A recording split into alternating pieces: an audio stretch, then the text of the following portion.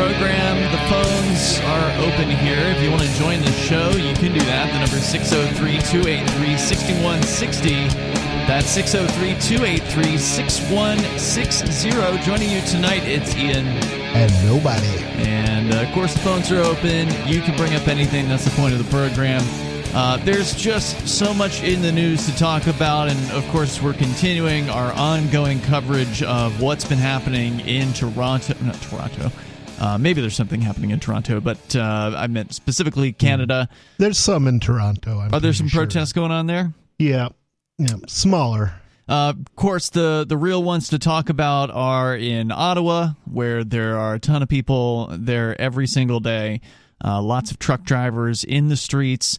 Not blocking traffic because there is an open lane or so pretty much everywhere they are, but making their presence known, sitting there idling their trucks for now going into 3 weeks there in front of the Parliament building. Also at border crossings, as we were talking with someone from Calgary on the show last night who was explaining to us what was going on at a little town called Coutts, which is right on the other side of the border from Montana, as well as other border crossings where, again, truckers, men and women on horseback, other people just in their normal vehicles are blocking the passages there. So very, very interesting.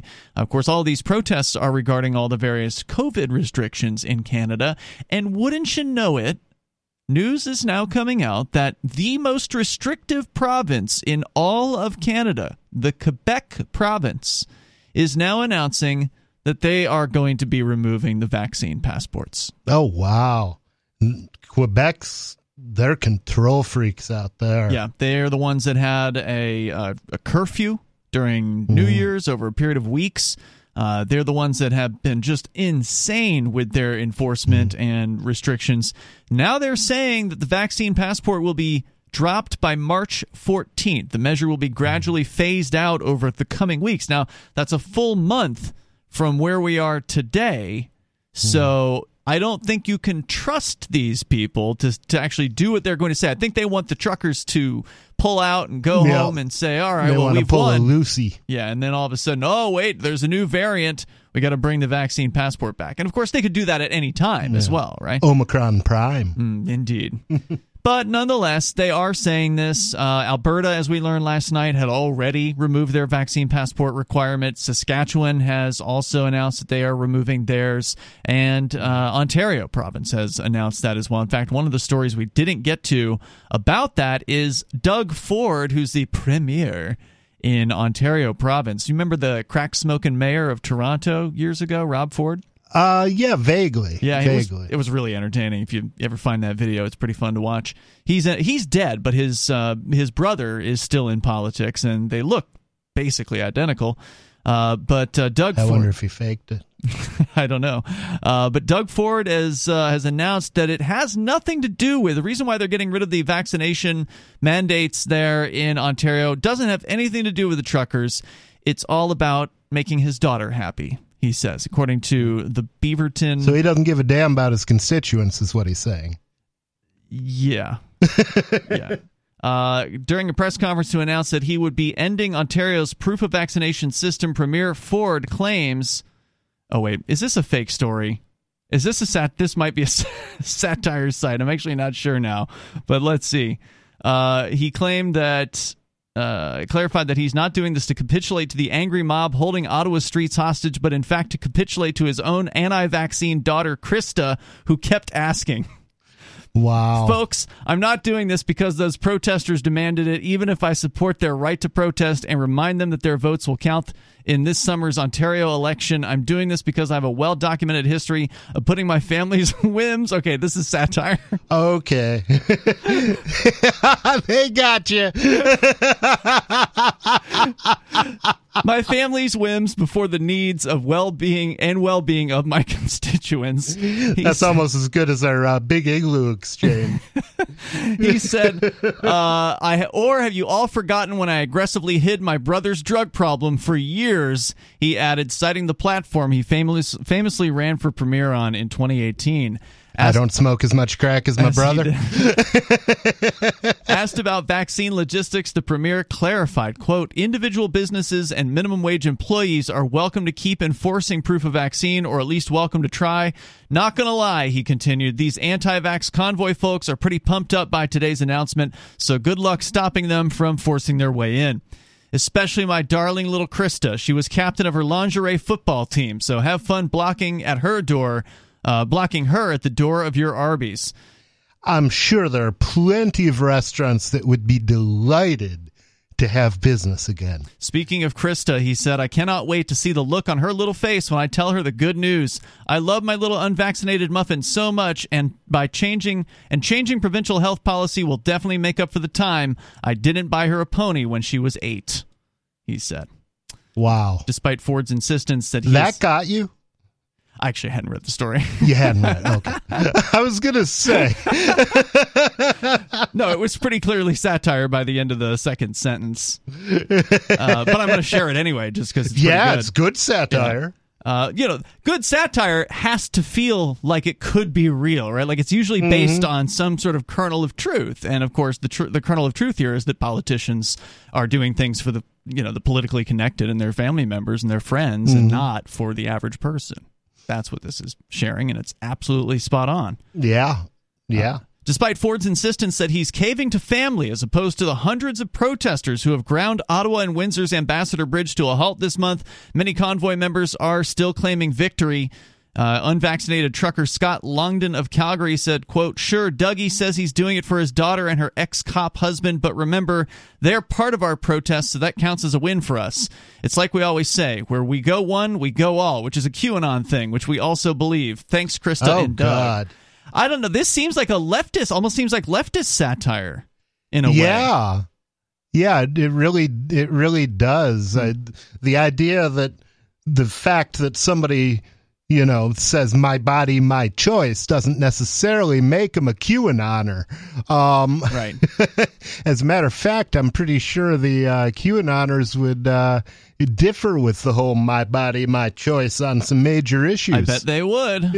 That's the one thing about these conservatives, that libertarians need to be concerned or be careful that they think that the conservatives are all of a sudden pro-freedom. Because you have to remember, whenever the liberals crack down on freedoms, the conservatives adopt all the libertarian talking points about freedom and liberty, etc., etc. But they only oppose liberal tyranny. They don't mind conservative tyranny. Correct. As soon as, the Satanists get into the news, then the conservatives start to freak out. Is Ari in the news again? No, not right now, but there was something recently, and I don't know what it was, but the Satanic Temple or somebody like that was in the news again, and the Satanic Panic conservatives came right out and said, oh my God, we can't have freedom of speech because of these people, crack down, etc., etc.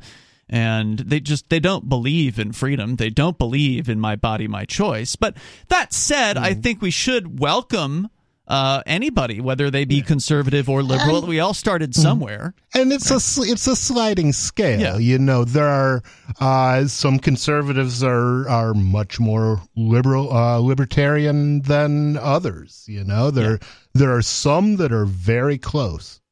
Yeah, and like I said, we all started somewhere. So, so it's better to be welcoming. Hell, I was a socialist at 20. And agree with them on the things on which we agree with them, and then gently, if possible, try to explain to them where they're being inconsistent and how they could remedy that situation. And I think that we've had some good progress in that area over the last couple of years. I mean, you and I have been out to some of these events, which have been primarily, Trumpers and conservative types that have come out to oppose things like vaccine mandates and COVID restrictions. And I think those are important networking occasions where we can find some common ground. Yeah, absolutely. And that's true of Black Lives Matter and Occupy and things like that as well. I've been actually delighted that there are some left figures that are definitely starting to get on the ball. Bill Maher. And Jimmy Dore.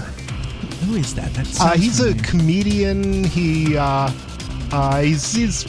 a pretty good show. So he's speaking out? Yeah, and the funny thing is listening to call the government out on all their medical lies and then say the government should make all your medical decisions. More coming up.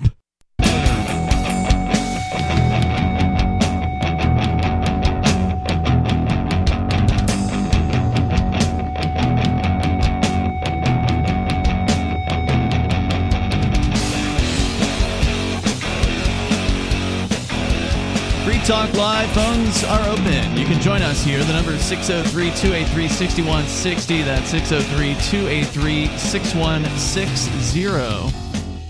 And you can bring up whatever's on your mind. Ian and Nobody in the studio here tonight. And I do want to make sure you know about Bitcoin.com. That is where you can go to learn about cryptocurrency like Bitcoin and Bitcoin Cash. Cryptocurrency is a very important concept, and there are some basics, some new ideas that you ought to get understanding. You should become familiar with if you're going to get into these ideas. If you want to do a little investing, buy a few cryptos here and there. Go over to Bitcoin.com, click Get Started at the top of the page, and you can watch some of the introductory videos that they have there, which will, again, give you some of the basics over at Bitcoin.com. A great intro to cryptocurrency would be buy yourself some and send it to the Canadian truckers. Indeed. There must be another fundraiser that's up, but there was a website we found last night. I'll see if we can pull it up, that listed some crypto addresses that people would be able to contribute to. One of them was Truckers. If you go to truckers.clouthub.com/donate, that's truckers.clouthub.com/donate. There are lists of cryptocurrency addresses there, and you can contribute to them. As we learned last night, the centralized fundraisers have either been frozen, taken down, or hacked, or the funds have been frozen in the banks. I mean, it's basically impossible for these truckers to get anything through the banking system at this point. Yeah, the only two ways to donate that I know of is, I know some people are just walking up and handing them cash. Yep. But, of course, for us that would be like a military operation sneaking into across Canada. the border.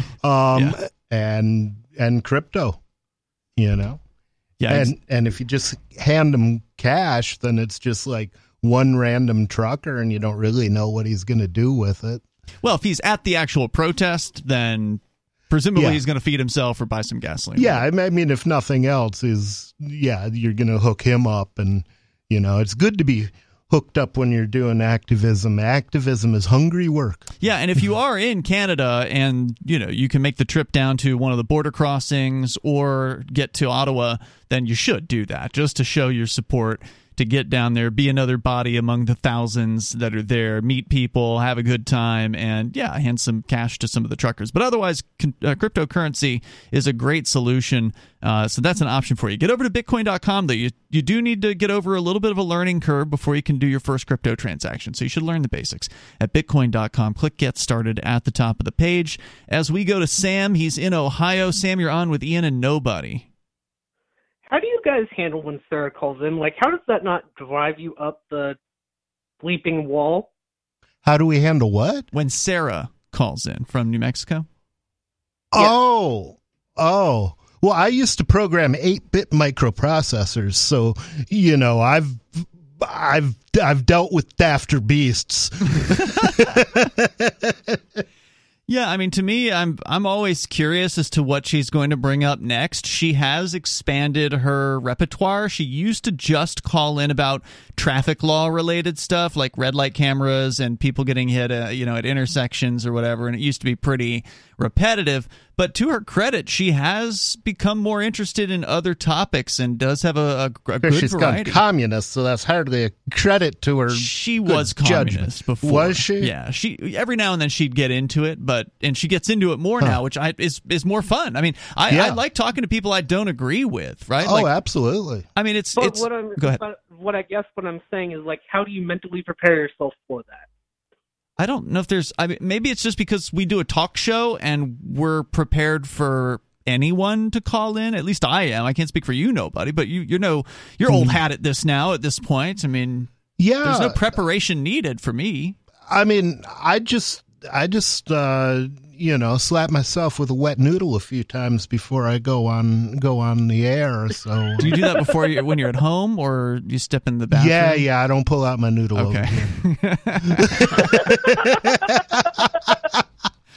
So, yeah, Sam, I mean, it's just, you do a talk show. If you do a talk show where it's open phones like we do, then you just you understand that you accept whatever comes in. I mean, there's going to be great callers and there's going to be not so great callers. And, we hope for more of the former, but we'll deal with the latter as best we can and make them as interesting as we can. And then we get rid of them once we're done with them. And, I'm an old acid head, so, you hear some wisdom when you're chilling with tripping people, but you also hear some inane stuff.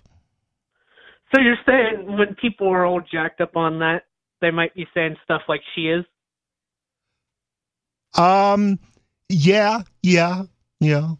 Well, it's like Jerry Garcia said, sometimes you want to play your guitar for 6 hours, and sometimes you just want to stick your head in a bucket of Jell-O. I don't remember if Sarah has admitted what kind of drug use, if any, that she's had in the past. We've had so many calls with her. No, she did. She did? What did she say? She said she had tried crack before. Well, so has nobody. Oh, yeah. Really? Yeah, I actually, it was kind of an experiment. What I did was, I smoked it for about a few months, and basically the plan was I would smoke it until the first time it drove me to violate my own moral code, which eventually it did.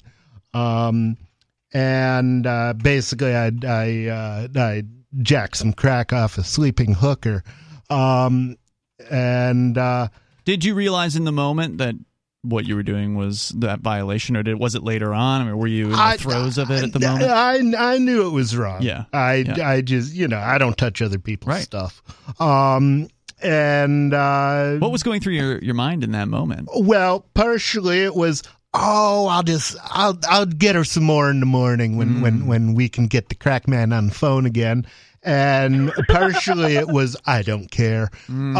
But anyway, so I got myself to that point, where I was, clearly being driven and, I was kind of irrational. I mean, the guy who was selling me the crack was like, dude, what are you doing? Really? Yeah. Well, he was actually a really cool cat. Didn't smoke it himself. That's usually the best plan if you're going to be selling drugs like that. Yeah. Otherwise, things get ugly. But anyway, so once I got to that point, I started dropping acid to see how long it would take me to get off it. And it took me 3 days. And I was ready to get off. And so wait, just to clarify, were you tripping all 3 days? You just kept dropping acid, or I just kept dropping acid. Interesting. Yeah. And kept smoking crack. You were doing that while you were doing the acid? Yeah. Oh, wow. And it was like half of me was being a crackhead, and the other half of me was watching me be a crackhead, and that wasn't pretty. Whoa. And then 3 days later, you just put it down, and then you moved back to Keene, and we're clean from that point? Yep. Nice. Never touched it again. Thank you, Sam, for the call tonight. Appreciate it. The number here is 603-283-6160. Coming up, Justin Trudeau's comments about China. It's Free Talk Live. Free Talk Live's video archives have been on LBRY for years. LBRY is an uncensorable, decentralized, blockchain-based media sharing protocol, and we're big fans of it here on Free Talk Live. In 2020, LBRY launched Odysee, a video sharing website to compete with YouTube, and it's really taking off. Now with over 1 million channels, many of whom are disaffected YouTube creators. During YouTube's crackdown for not towing the government line on COVID, the Free Talk Live YouTube channel started receiving strikes and could be completely taken down at any moment. thankfully, Odyssey started offering live streaming, so we're now streaming live every night and posting our video archives permanently to Odyssey. You can watch live or anytime on our Odyssey channel by visiting video.freetalklive.com. If you want to go all in, download the desktop app at lbry.com, and then every video archive you watch, you'll help seed and keep it online forever. At minimum, we ask you visit video.freetalklive.com and follow us on Odyssey today. video.freetalklive.com.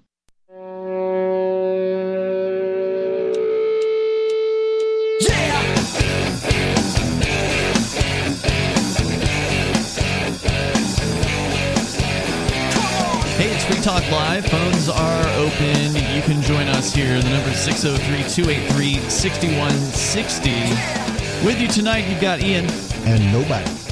603-283-6160. Want to say thank you, by the way, to Wordis, who is a Free Talk Live supporter via the AMPS program over at amps.freetalklive.com. It's a Patreon, and you can go and sign up as Wordis has done. He is doing gold level, which means he's supporting us for $10 a month.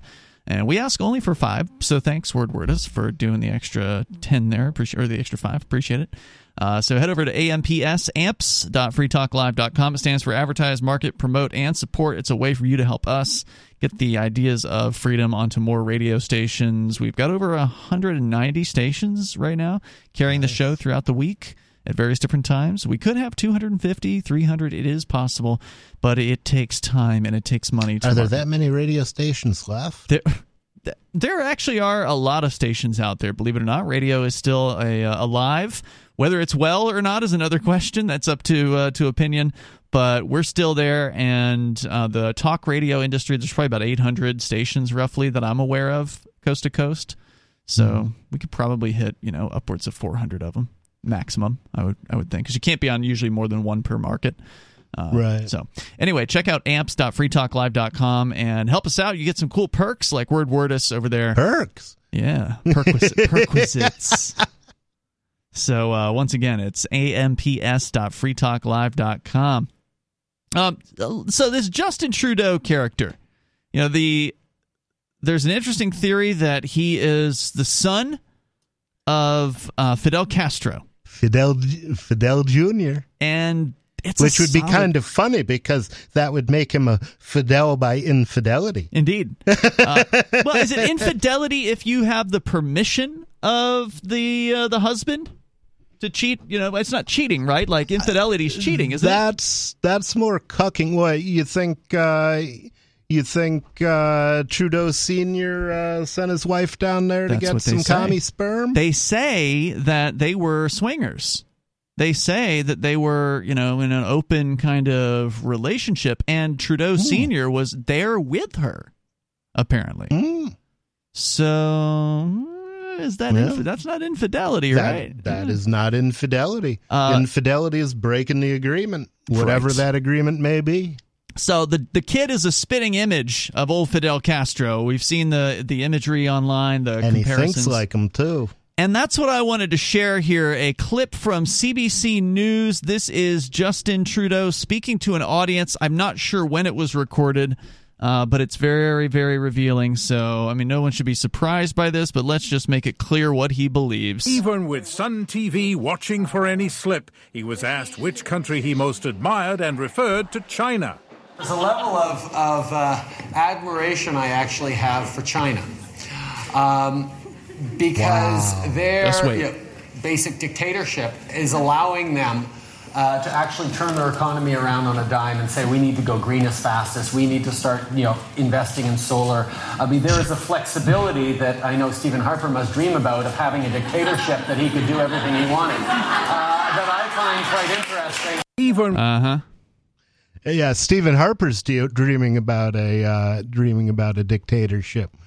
What were you dreaming about, Justin? Total control. Dear leader kind of stuff. And by the way, one thing maybe you can hear it in his voice, but I just want to be clear, his face is really bright as he's talking. He's got like a big smile on his face, and he's really excited and talking about this topic. It's really something that turns him on. You can tell he's getting a real jolly off of this. Wow. So this reminds me of the old Bush line. Remember when George Bush was in office and he was talking about, I should be the dictator or something like that? Remember he's had some sort of quickie statement like that, or that he wished he could be the dictator?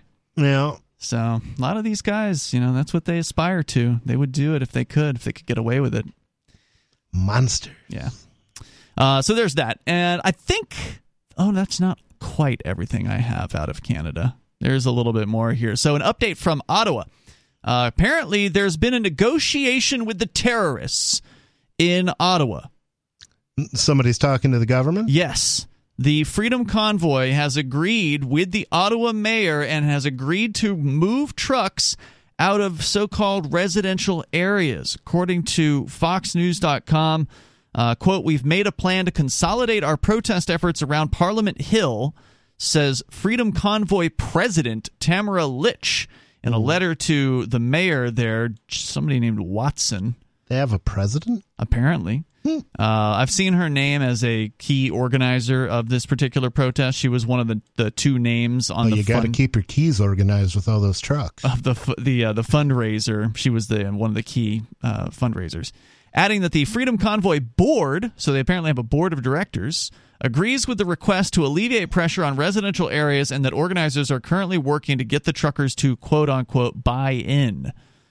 Quote, "The Freedom Convoy board agree with your request to reduce pressure on the residents and businesses in the city of Ottawa. We have made a plan to consolidate our protest efforts around Parliament Hill. We'll be working hard over the next 24 hours to get buy-in from the truckers. We hope to start repositioning our trucks on Monday." So maybe they can have some overflow parking on Trudeau's lawn. They did try to go to his house. Did you see that news a couple weeks ago? Oh, I didn't. Yeah, it was at the very beginning of the occupation. Some of the drivers went down to Trudeau's house, and very much like when we went to the governor's house here in New Hampshire, there were cops crawling everywhere. In this case, they actually, unlike our governor here in New Hampshire, they in Ontario, they had blocked the driveway or whatever. They blocked the street, so they couldn't even get down the street to go to his house. Wow! But yeah, they definitely had a bunch of cops. Politicians are such cowards. They sure are. It's like I would have been so much more impressed with Sununu, even being wrong, if he'd had the stones to step out there and argue his damn case. Yeah. Nope. He got in his car and sped off, is what he did.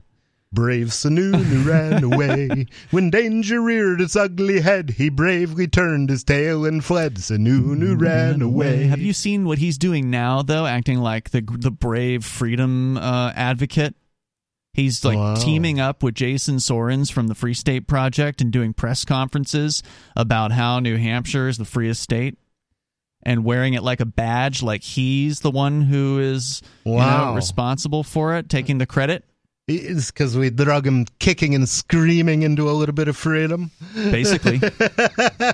Yeah. And, of course, he's running for a re-election now, so he's got to start playing to his audience. So that's what he's doing. He's hoping everyone will forget what he did in 2020. I remember. Indeed. Nobody remembers. Nobody remembers.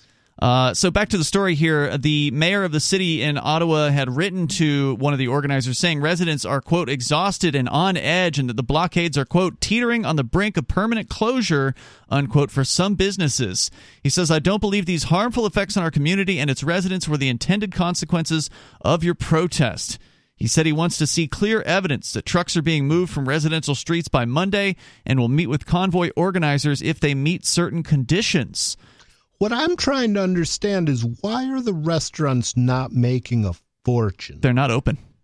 They've decided they don't want to be open because I suspect they pander to the leftists in the city and they don't want to upset their usuals. That would be my guess. Wow. Because there's no other reason not to be open.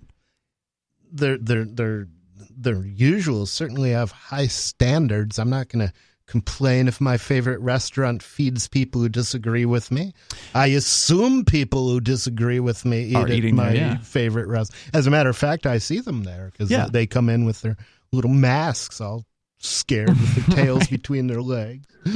Yeah, that's the best guess I can have. Noodles. I mean, if you've got a better idea as to why these restaurants are closed, I'd love to hear it. The number is 603-283-6160, because why would you close your doors when there are more people in the streets on a daily basis than ever? It's like shutting your bar down during Mardi Gras. 603-283-6160. You can join us and bring up anything that's on your mind. 603-283-6160. More about the negotiations coming up.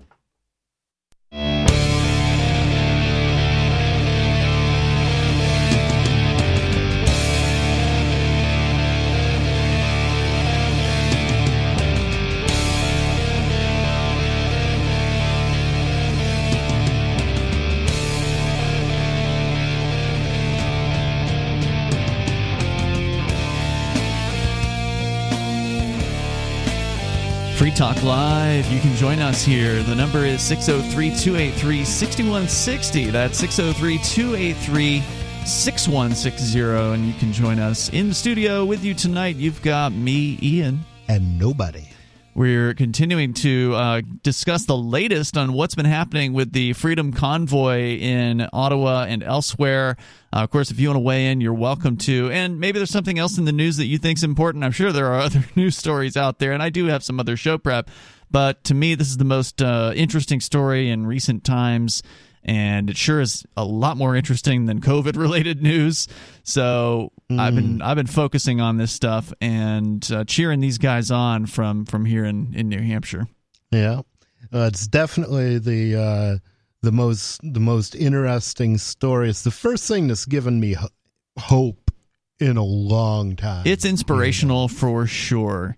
And whether it's going to inspire an actual U.S. version of this, that still remains to be seen. There's still some talk online that such a thing will spring up within the next few weeks. So certainly we will keep an eye on that if that develops. But meanwhile, the restrictions are so spotty here. Yeah, that's true. But meanwhile, the restrictions are being rolled back, supposedly, in a lot of the provinces of Canada, including even in Quebec, where they announced today that they are going to be removing the vaccine passport, they say, by the middle of next month. So we'll see. We're still waiting on that, but they did announce it.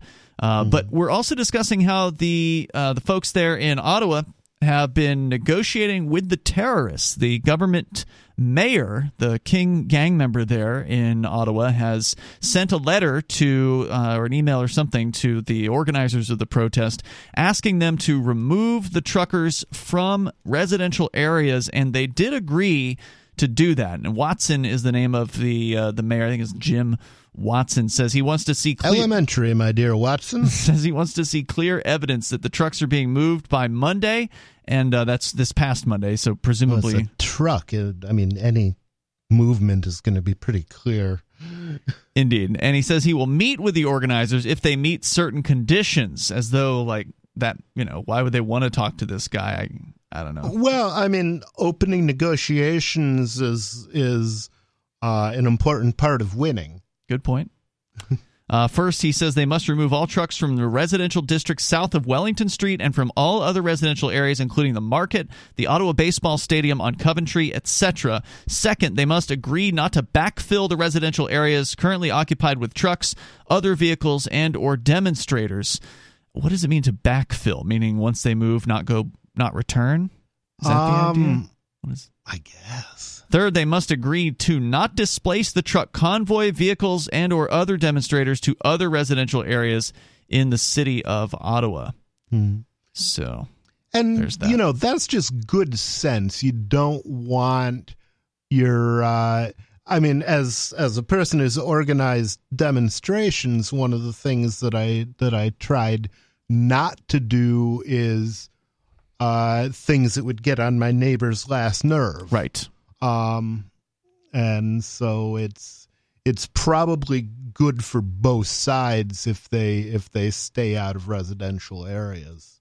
Yeah, it doesn't seem like an unreasonable request, but then again, what is the mayor going to give them in return? Usually when you make a negotiation for something, you give a little in order to get a little.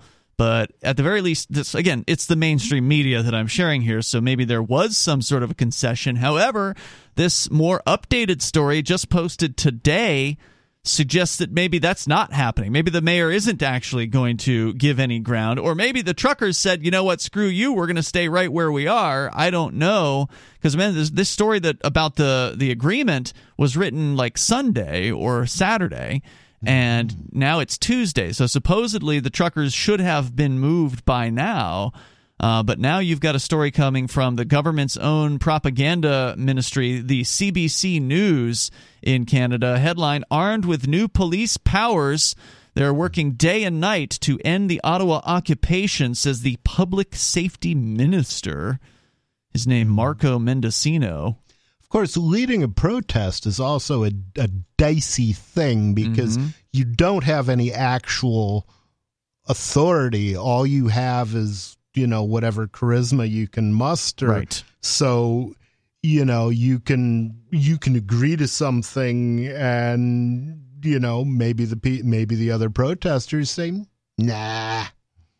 Yeah, and I don't know what their responses were, but maybe it didn't matter. Maybe this was just, you know, a stalling tactic ultimately to get to this next point, because they did pass the so-called Emergencies Act, or they invoked it recently. We discussed that last night, how Trudeau has, you know, invoked these special powers. And now, because of that, police will be establishing what they call no-go zones in the city's downtown core to control unruly crowds. You know, those people who are having dance parties in the streets? Those people, they're calling unruly. Wow, that's so terrifying. Associated with the anti-vaccine mandate convoy protest, said the minister. People who defy orders to leave, he added, will face fines or jail time or both. He said so-called authorities will move in with great rapidity to erect more concrete barriers and press private tow truck companies into removing the big rigs that have clogged Ottawa's streets.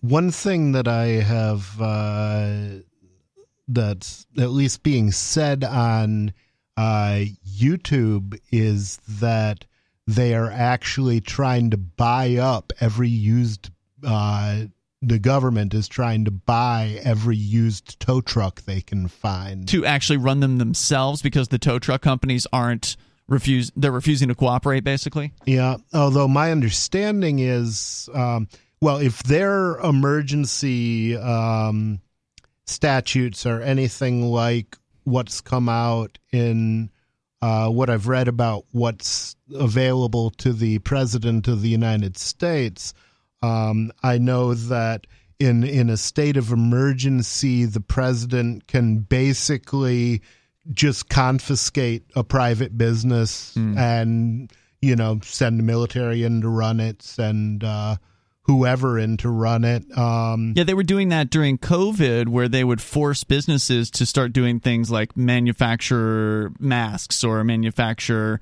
hand sanitizer or something like that. I forget what the act that they would. It's like the War Powers Act or something like that. The War Powers is actually, I think, the act they used to justify letting the president declare war instead of but it's one of those wartime things, though. Yeah, it's the government says we need more of this, we can force the industry to do this. And the thing that I'm thinking of is actually a numbered executive order, although I don't recall the number. But I read it a long time ago. In this case, they say here, the government's propaganda arm, that the Emergencies Act is essentially deputizing RCMP officers to act as local law enforcement in the city. So they're bringing in the equivalent of the FBI and having them enforce local statutes or ordinances. The federal police force typically does not carry out policing functions in the province of Ontario, but they will be charged with enforcing municipal bylaws and provincial statutes. Quote, no one wants to see another weekend like the last three on Wellington Street. I do. Yeah, me too. I'm assured by my discussions with police that they fully appreciate that. Oh, they're right. Nobody does. We now depend on them. We now depend on them to do the job, he says. And there were thousands of people in the streets once again. So clearly a lot of people want to see these things continue because they keep showing up. Yeah. Somebody wants to see another fun weekend for the first time in 2 years. So, by the way, there's now rumor that the police chief of Ottawa has put in his resignation. Oh, that would be good. Which is interesting timing. For him. Yeah. He's chosen now to go ahead and retire in the midst of all this. Yeah. Well, I've seen some cops, including one of the RCMP guys who was on Trudeau's personal security staff resigned over this, and he basically Are they speaking out as well? Yeah, he actually gave a pretty moving speech. Wow, it was well done, and he was just like, I can't do this now. We're breaking the law. And this was, when the terrorists were still being a lot milder. We continue here. Your calls and thoughts are welcome. The number is 603-283-6160. So they're sounding like they're going to crack down this week. The arrests and the targeting of activists started last week when they were arresting people over moving around with gas canisters in the streets. Now they're saying they're going to just have straight-up no-go areas where if you try to enter, you will be arrested. More coming up. On Free Talk Live, we're bringing people to the ideas of liberty every day. From wrestling superstars like Glenn Jacobs. You guys really are having an impact, I believe. Like I said, a lot of where I am now is due to listening to Free Talk Live. You changed my mind on some very important issues years ago. To random people tuning in on the radio. I was kind of stuck in the left-right paradigm. I heard your show by chance on a Saturday night. From there, I went on, joined the Free State Project, and become an amplifier. So, I mean, that's really the reason why I amp is because I know that if it wasn't for you guys being on as many stations as you are, I never would have found the ideas of liberty. You can help more people hear the message of liberty by joining Free Talk Live's AMPS program on Patreon for as little as $5 a month. And you'll get access to special perks. Visit amps.freetalklive.com, amps.freetalklive.com.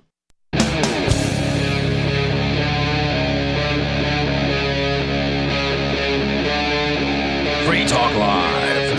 It's Free Talk Live. The phones are open here. We're kicking off the second hour of the program, and you can join us.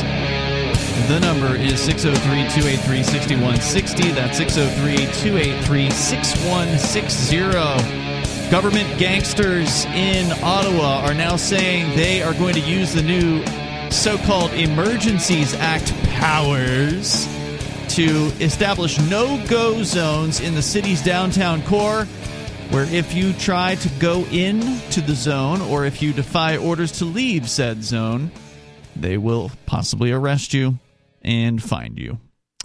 So that's their latest plot.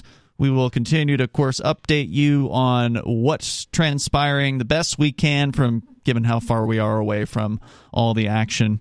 And we would be there if we could be. But there's two reasons why we can't. Number one, the Crypto 6 situation has us on some pretty restricted bail conditions. Are you prohibited from leaving New Hampshire?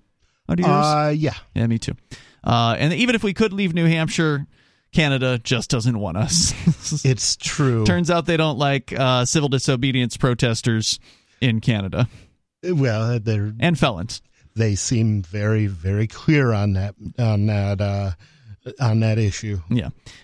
There was a attempted. On the other hand, if you are in Canada and if things get really ugly up there, consider the Free State Project. Especially if you got dual citizenship or you're pretty and you want to get married.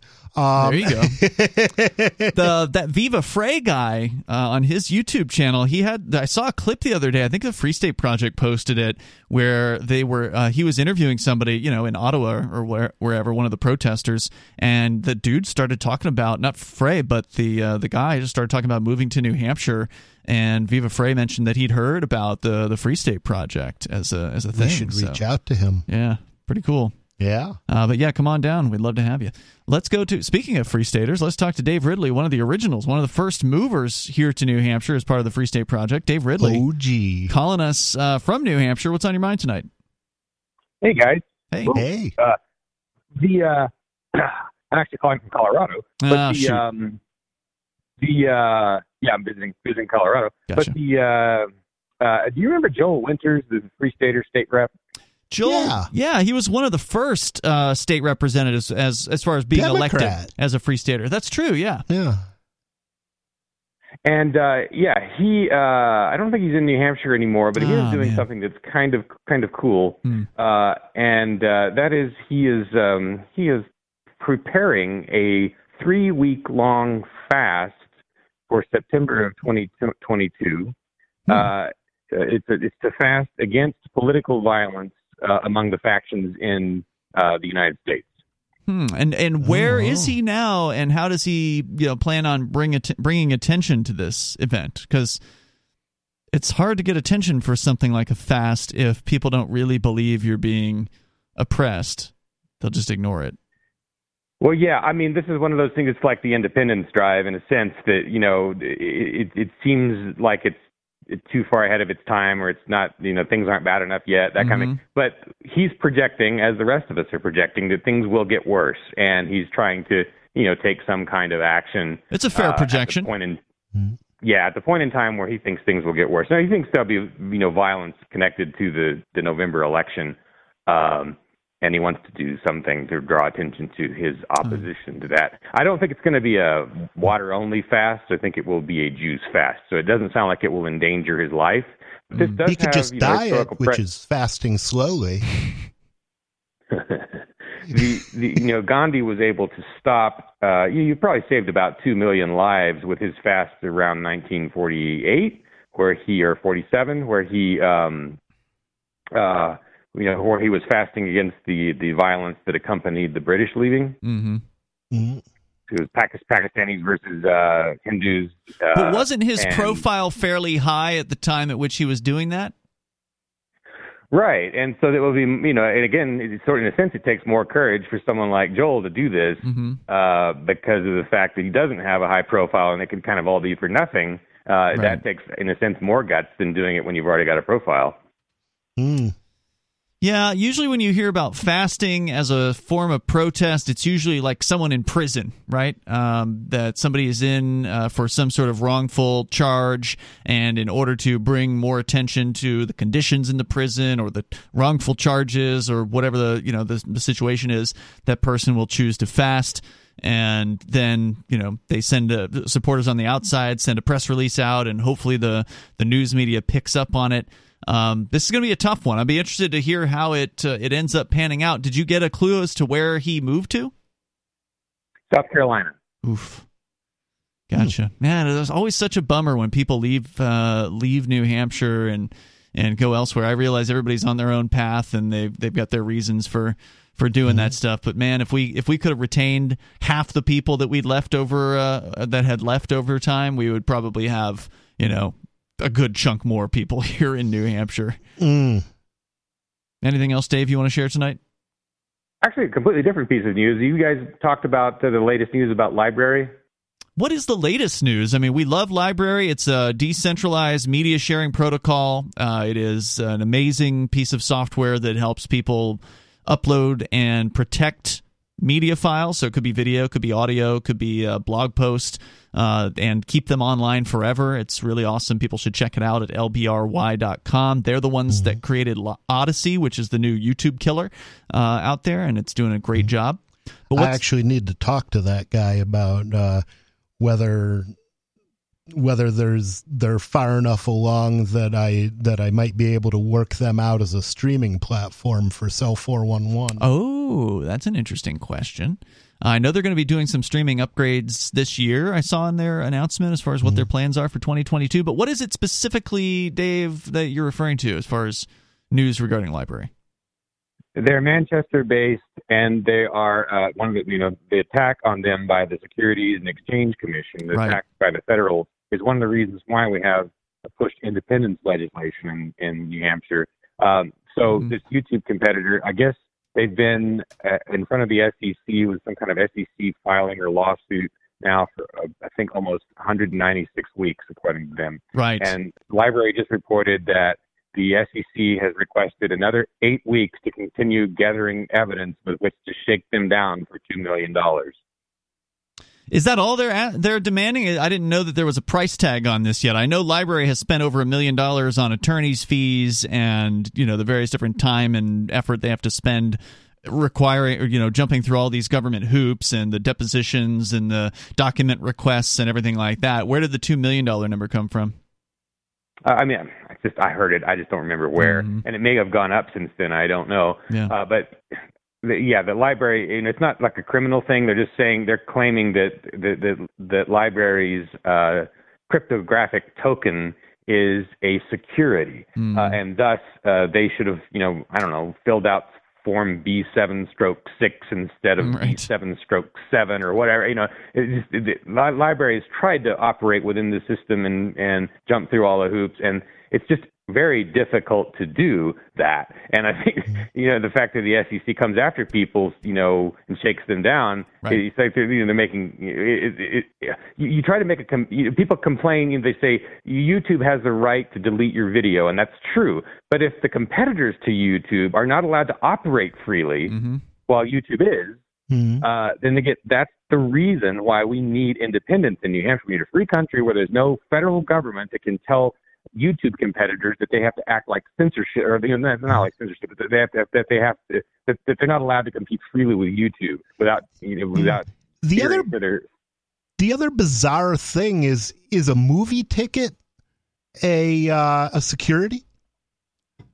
I mean, it seems like when you buy LBRY, all you're doing is paying in advance for.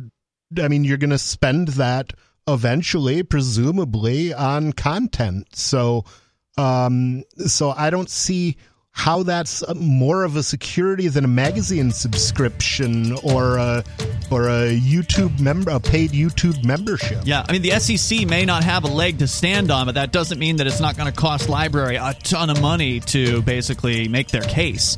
And that's what they're trying to do. This is essentially lawfare, where they're coming after LBRY, and there's no cost to the SEC because the taxpayers are paying their side of the attorney's fees. They can rob us blind and use that money to persecute us. Let's talk about it more coming up. Free Talk Live.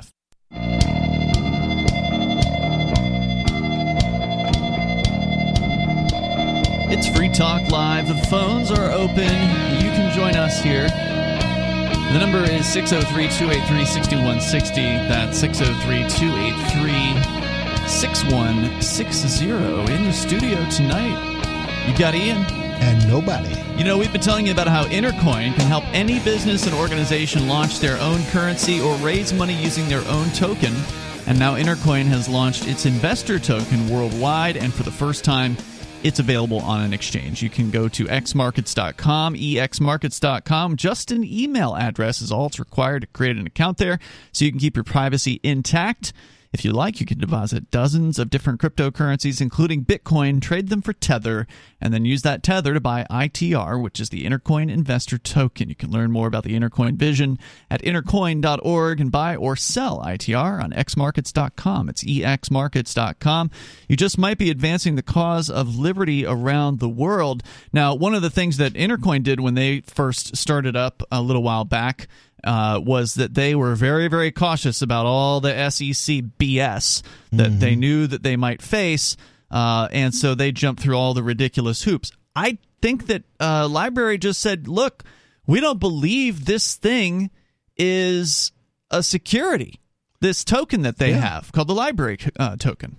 I mean, I haven't really looked into their marketing materials or I mean, what exactly is the role of the token within the LBRY system? Good question. So my understanding of it, having been a user of LBRY since not quite the beginning, but really early on, Free Talk Live has been posting videos there for years on the LBRY system.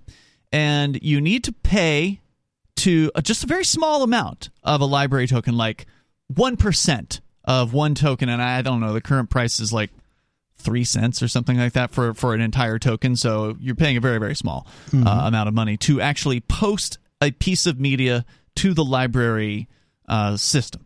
So you're paying to do anything, right? Like with a lot of crypto-based systems, you have to pay a transaction fee to move things and do things. So there's a fee. You can bid up your post. So let's say with LBRY, there's an interesting naming system. LBRY is a decentralized, basically, it's kind of like a decentralized torrent system. So for listeners that aren't familiar, can you describe what a torrent is? BitTorrent is basically a peer-to-peer way of moving files around where as you download your file, if there are many people downloading a file, the server will be sending different parts of the file to each person who's downloading it, or the various servers. And then they can send the parts they have to each other. Right. Even if they're not complete, even if they don't have the whole file, they can still serve the portions of it that they do have. You can always serve, you can always give somebody else what you have, even if you don't have everything. And so the idea is that if there are enough people who are what they call seeds in the torrent system, that will actually increase dramatically the potential download speeds that the next downloader can get. So if there's a system where there's only 10 seeds and they don't all have a lot of bandwidth, it might be okay. But if there's 100 of them, then you're going to go a lot faster. If there's 1,000 of them, those files are going to download in seconds in a lot of cases. So you're sort of using the power of the crowd in the cloud, if you will, to move files around in a sort of a decentralized manner. Yeah, and that also gives you some security advantages in terms of it's difficult to know who's serving what on BitTorrent. In BitTorrent, you can get IP addresses for everybody that's serving, but they could be hiding behind Tor, or they could be hiding behind VPN. So you can achieve some privacy, but you, as the server, have to take steps. There's no privacy in the system by default, as I understand it. That's probably true. That's how a lot of the media corporations will send out their cease and desist notices. Is they'll put their own torrent online for whatever it is that they want to enforce on, and then whoever it is that connects to that torrent, they just grab the IP address and send out a DMCA copyright notice to whichever corporation, internet service providers behind that IP address, and then the corporation or the ISP sends the threat to the user associated with that IP. Can you torrent over Tor? Is that? I would presume you can. I mean, there's no technical reason you shouldn't be able to, but I know that they at least encourage people to be stingy with their bandwidth. Yeah, I don't know. That's a good question. How common it is, I'm not sure. But certainly VPNs are a very common way for people to use torrents. Anyway, I didn't want to get too deep into the torrent discussion, but so the idea of the torrent is decentralize file service. Use multiple people connected together to serve files rather than just have because the standard way of downloading a thing is you have one server in a rack somewhere on the internet. Not necessarily Iraq. It could be Iran. It could be Syria. Right. One piece of hardware is the responsible thing, right? And if that server goes down for whatever reason, maybe it's technical, maybe they just didn't pay the bill, your file's gone. The file that you wanted to download is no longer available. Now, of course, centralized solutions have content manager, content delivery networks where there might be more than one server around, but that's all still run by one corporation. So torrenting truly decentralizes that. But the one thing torrenting doesn't have is it doesn't have an index. They have websites that do the index. So like the Pirate Bay is one of the most common ones, but that's still a centralized server. So now the Pirate Bay has mirrors, and there are other people who take the Pirate Bay's content and they put it on their site. So if the Pirate Bay main site goes down, there are alternatives. So the Pirate Bay's kind of tried to solve that problem over time. But still, the problem with these systems is they're centralized at their core. And so that's what LBRY purports to do, as I understand it. It basically takes the torrenting technology and it rolls it up with a blockchain-based index. So the files in LBRY aren't stored on the blockchain. The media files, the videos that you're seeing, the whatever it is that you might be watching on Odyssey, the They're not stored on the blockchain. It would be prohibitively expensive to store video files on the blockchain. Right. So what the blockchain is doing is it's just acting as essentially the torrent index. And so it allows you to search, which is something that, you generally can't do with torrents. And it allows, an organizational system to exist. And so that's what they've done with LBRY, and they've, rolled it into a blockchain. And so there's a token that's involved. And one of the things you can do with the token that's interesting is you can bid on the names. Because it's a decentralized system, there's no authority that can say, you are the one true nobody, right? Because there could be another nobody out there who wants to have his own channel, odyssey.com/nobody, right? So how do you discern which is the true nobody, which is the most popular nobody? Well, whichever one has the most LBRY tokens in their wallet. So that's how they decide, how to issue the /nobody, URL. You could lose it if somebody else comes in with more tokens. Okay, yeah, there's something similar, I think, that's been done with DNS. I don't know if it's Namecoin or... Namecoin's a really old decentralized domain name service. Yeah, there's more coming up here in moments. The number is 603-283-6160. But is it a security? And I want to continue. We'll discuss that coming up. It's Free Talk Live.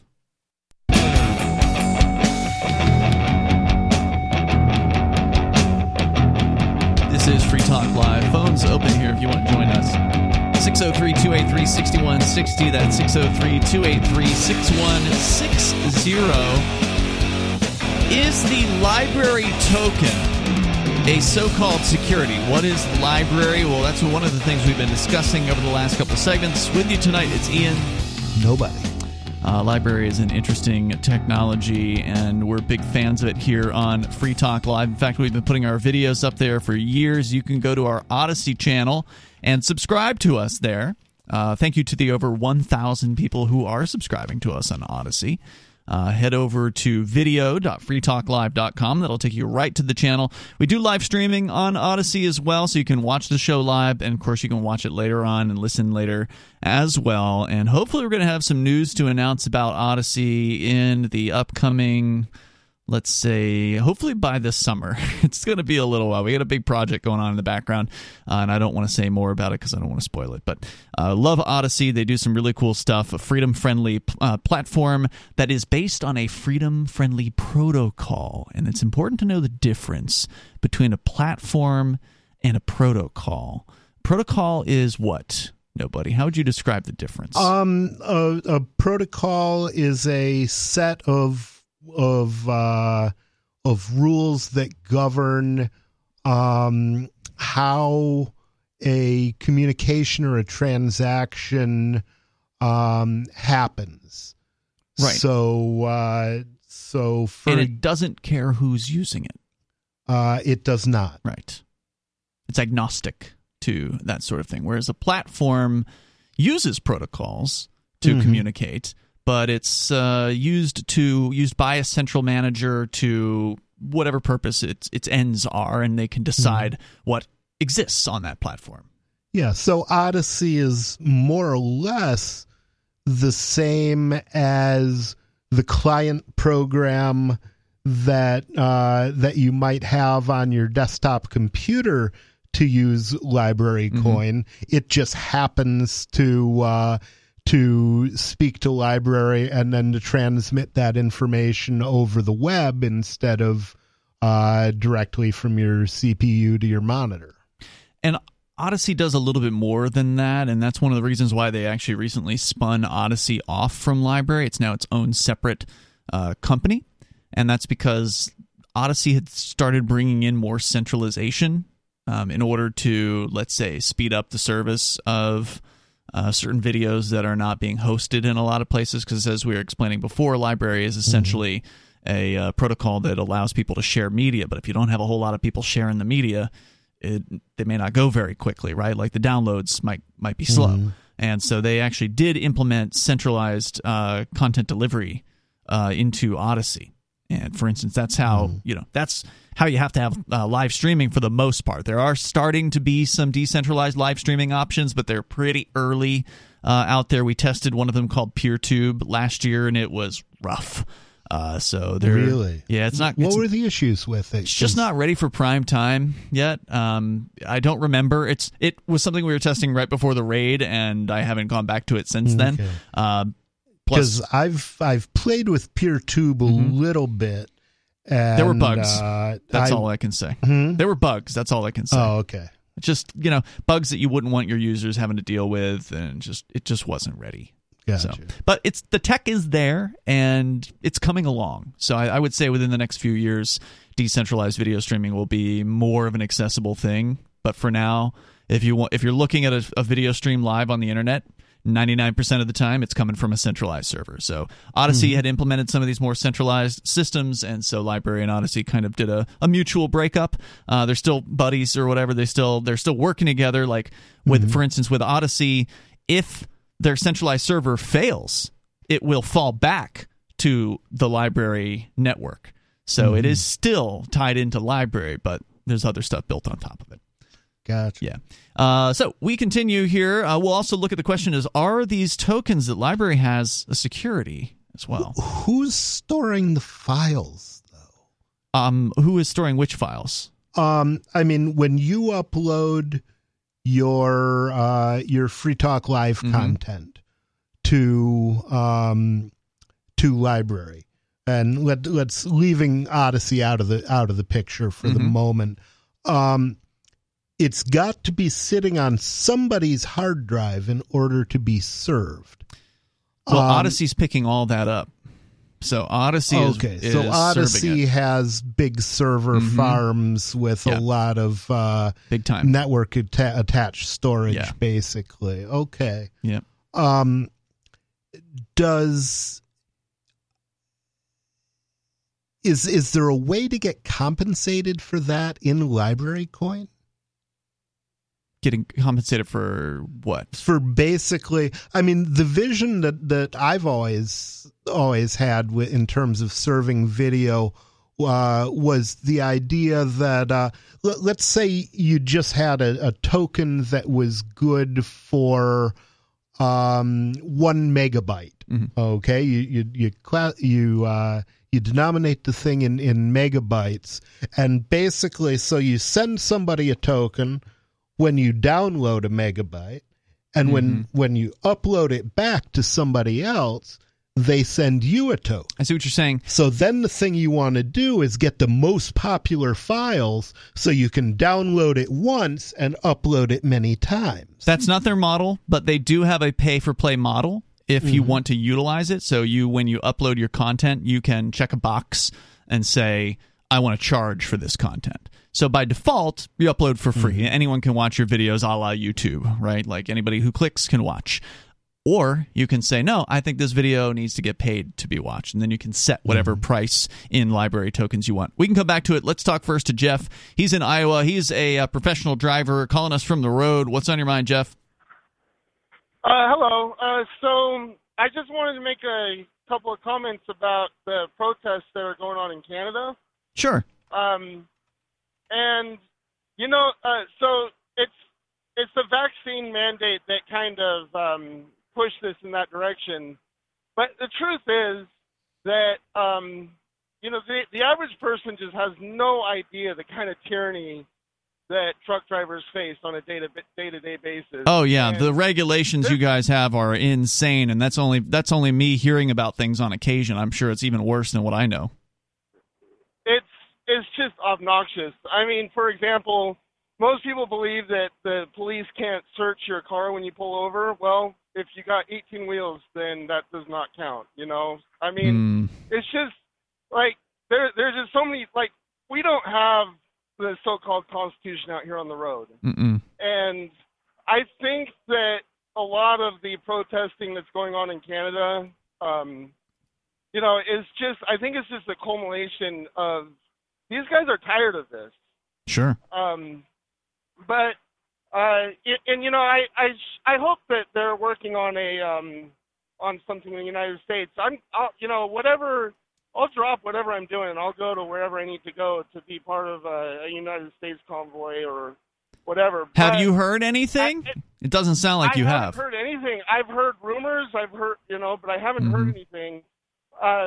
And I have mad respect for all the drivers that have really put themselves on the line. They have, yeah. And who, they're risking their livelihood, their families. Well, it really speaks to how far they feel like they've been pushed, right? They are really risking everything, and that's a truly, final act, right? Like, this is it.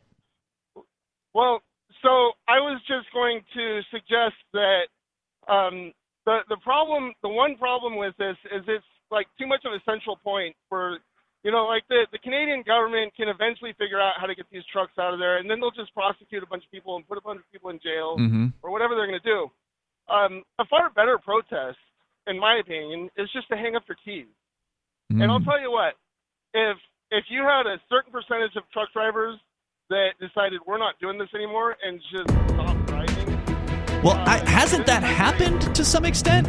A general strike would also be an option. Hold on, Jeff. If you've got time, Jeff, hang on. I want to bring you back. We could talk about this because, as I understand it, there are a bunch of drivers who are fed up and are just not going, they're just not driving anymore.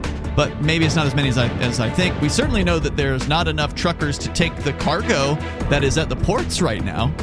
So there's a dire need for more drivers. More coming up.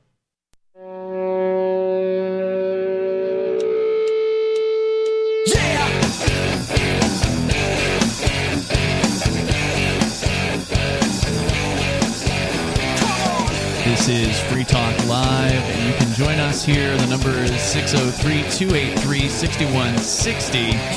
That's 603-283-6160. Joining you tonight, it's Ian. And nobody. And you can join us online over at freetalklive.com. We do have a social media site that you have way more freedom to speak if you use it over at social.freetalklive.com. It is the Mastodon platform, which means that it is essentially more decentralized system because it's federated. So you can connect to other people on other Mastodon servers, and there are thousands of those all around the planet. Plus, it is self-hosted, which means that we're running the server, and there's not some big tech media corporation that's behind this thing. So check it out at social.freetalklive.com. We go back to Jeff. He is a truck driver, a professional that's on the road right now in Iowa, calling in with his thoughts on the protest. You're saying that it looks like, and we did report on this earlier, that now the Ottawa police are saying they have this emergency powers to go in and create no-go zones in the city. They're planning on arresting people who refuse to leave and arresting anyone that tries to come into those zones. So the crackdown may be imminent there in Ottawa, and you're saying that you think the best approach would just be to simply have a mass strike of drivers just saying, look, we're hanging up our keys and we're staying home. We're not going to block anybody's streets.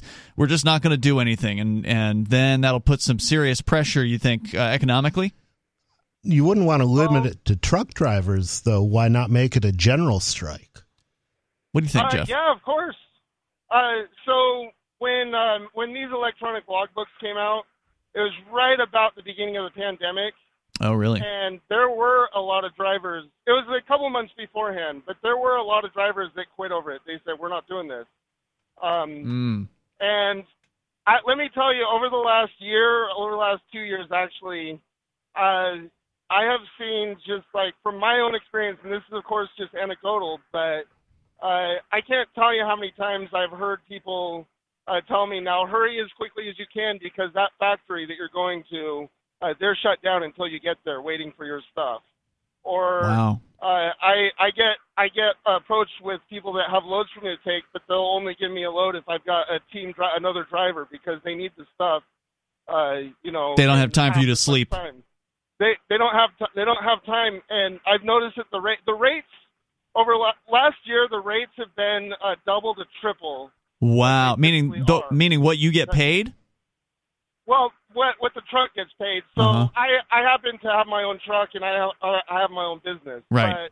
But company drivers, they still get their same 50 cents a mile or whatever it is. But the company is doubling the rates. The companies are getting they're taking it to the bank. So I mean, last year was actually a pretty good year for me because of that. Right. Well, it's going to be tough for people to walk away from that, right? Like if it's true. good money and people need help, then it's going to be tough. So last year I was saving a little bit aside because I figured that there might come a point where I need to park my truck. And so, if there's a massive movement, I will absolutely be part of that because, like I say, I've been blessed or lucky or however you want to, to be able to do that. But most of these truck drivers, they live in their truck. They don't even have a home, or a lot of them don't even have a home that they go to. They don't pay rent. So why would you if you're only going home for a weekend a month or whatever else? Yeah, if you don't have a family sitting there waiting for you, then you don't need it. So if there's any group of people that can bring this, it's the truckers. And okay, so Jeff, I'm sorry to interrupt. I just looked up a statistic I've been wondering about over the last few weeks. Just now finally looked it up. According to truckinfo.net, there are an estimated 1 out of 9 truckers are independent, meaning the majority of those are owner-operators as far as the 1 in 9. So let's say 1 out of 9 are independent drivers. They have the freedom to choose their jobs and their who they're working for, that kind of thing. It's more than that. You think so? But yeah, because they're counting. Like, if you're leased onto a company, then they're not counting that as independent. But, so there are companies that they're just a company that drivers lease onto, and they pretty much have... So they're talking about people that have, their own authority, which is, their permission to drive. So if you're leased onto something, then you're just as independent, but you have to put the name of that company on your door, and they probably... That would be my guess. What do you think if it's not 1 out of 9? What do you think the real statistic is? I'd probably guess more like 50%. 50%. Okay. Well, then in that case, that'd be my guess. In that case, it could be a pretty effective protest if people hang up their keys. Like the corporate drivers are less likely to do that, right? Because they don't want to lose their gig. They're going to have a hard time because their dispatcher is going to basically say, well. But the other thing is, because of the pandemic, all the trucking schools, they closed down for 6 months. And so they got no new drivers, and they're still playing catch up from that. Oh, interesting. So there aren't enough drivers out there right now. And there's a general labor shortage going on. Oh, yeah. Cumberland Farms, the local 24-hour store, it's not a 24-hour store anymore in Keene. It's awful that they're doing that. Yeah, and the same thing in Concord. I talked to the guy in Cumbies in Concord, and they don't have the staff. Okay, so let me ask you this then, Nobody, regarding the idea of a general strike. What good would it do? I mean, you basically already have people who are refusing to work. Is the idea that there'd be some sort of an organization? You hit somebody where they're already hurt. If you get a good shot on and somebody's bicep, for example, in martial arts, you continue to work that same spot where they're already hurting. So if you've got a labor shortage, and then you have people who would ordinarily be working during that labor shortage saying I'm not going to, that makes things even worse. And the idea would be that you would make some sort of a public statement and say we're not going to work until X, Y, and Z, meaning that roll back the whatever mask restrictions and things like that. Would that be the plan? I would imagine, yeah. And general strikes have been. I think that was a lot of what brought down the communists in Poland. I think that's what Solidarity was doing. Jeff, was there anything else you wanted to share tonight? I was just going to say, just a few days of trucks not rolling, will bring everything down. That's for sure. You won't have gasoline, you won't have groceries, you won't have anything. Yep. We are 100% reliant on trucks, and you mess with us and beware. That's all. That's absolutely true. You guys are the most critical infrastructure, not just in the United States, but all around the world. So I want to say thank you for your service, Jeff. Thank you. Appreciate it, brother. Keep us in the loop, by the way. Anything that's developing out there, if you hear anything about an actual U.S. convoy, give us a call. Let us know, because we had Reed Coverdale on the show on Saturday night. He's another liberty-friendly trucker out there, and he says he hadn't heard anything yet either. So there's the reports on social media, which are making it sound like this thing's happening and or coming up. And then there's what the drivers are saying, which is they're not hearing anything. So maybe there's a reality between the two. And we'll find out. Thanks for the call, man. I appreciate it. Enjoy the ride out there. Thank you. Yep. Well, if people want this to happen, then somebody needs to be the change they want to see in the world. Yeah, that's true. Somebody's got to start talking, and rather than asking, is this going to happen, they need to make it happen. Do the same thing I did with the 420 rally, which is I just started doing it. Right. Well, and you got to tell people you're doing it too. And I started doing it, and I started telling people I was doing it. So it was just me, Candace, and Noah. Well, actually, the first day I guess was the Glenn Beck 912 rally when which you were there for. I guess that was kind of the birth of it. Was it really? But did we get high after the 912 rally or during it? What happened there? After it, we went up in the went up in the gazebo and got stoned. And then like a week later, there were 100 people in the park. Was that basically it? Yeah. Well, the day I got arrested on the 26th, so that was 2 weeks after 912. Wow.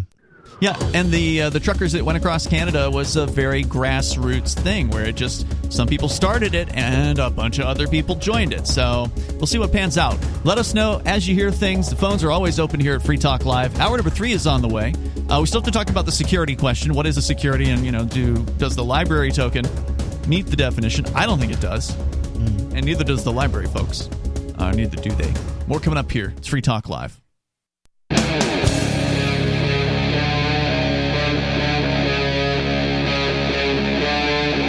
Free Talk Live. It's Free Talk Live. The phones are open here. And you can join the show all by dialing in at 603-283-6160. That's 603-283-6160. With you tonight, it's Ian. And nobody. We're going to go back to your phone calls and thoughts.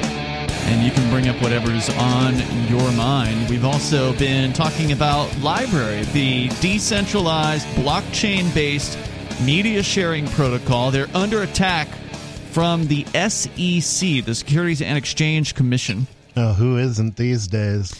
Well, they haven't attacked us, thankfully, but the FBI has attacked us. In fact, the SEC went after LBRY just days after the FBI showed up here at this studio. Whether that was a coincidence or not, I don't know. But it sure did seem coincidental. Maybe they got a big payoff from the bankers. We will continue with your calls. First, though, we have TJ the Spy calling us from Colorado. TJ. Yeah, brother, it's good to hear your voice. Nobody, I'm glad to hear that you're out of the can now and can mount a defense against these ridiculous charges. Indeed. I am uncanned. Oh, good. Well, I just wanted to let you know, I went out today to go check the mail, and I saw a bunch of a man and a woman looking around James's car, and they went into our apartment building and served James with a subpoena. Oh, boy. And it's from the United States That doesn't District sound Court. tasty. It doesn't, but it's from the District of New Hampshire, and we're just going to, it's one of those things we very rarely get served, but it was the U.S. Postal Inspectors. They were serving the subpoena.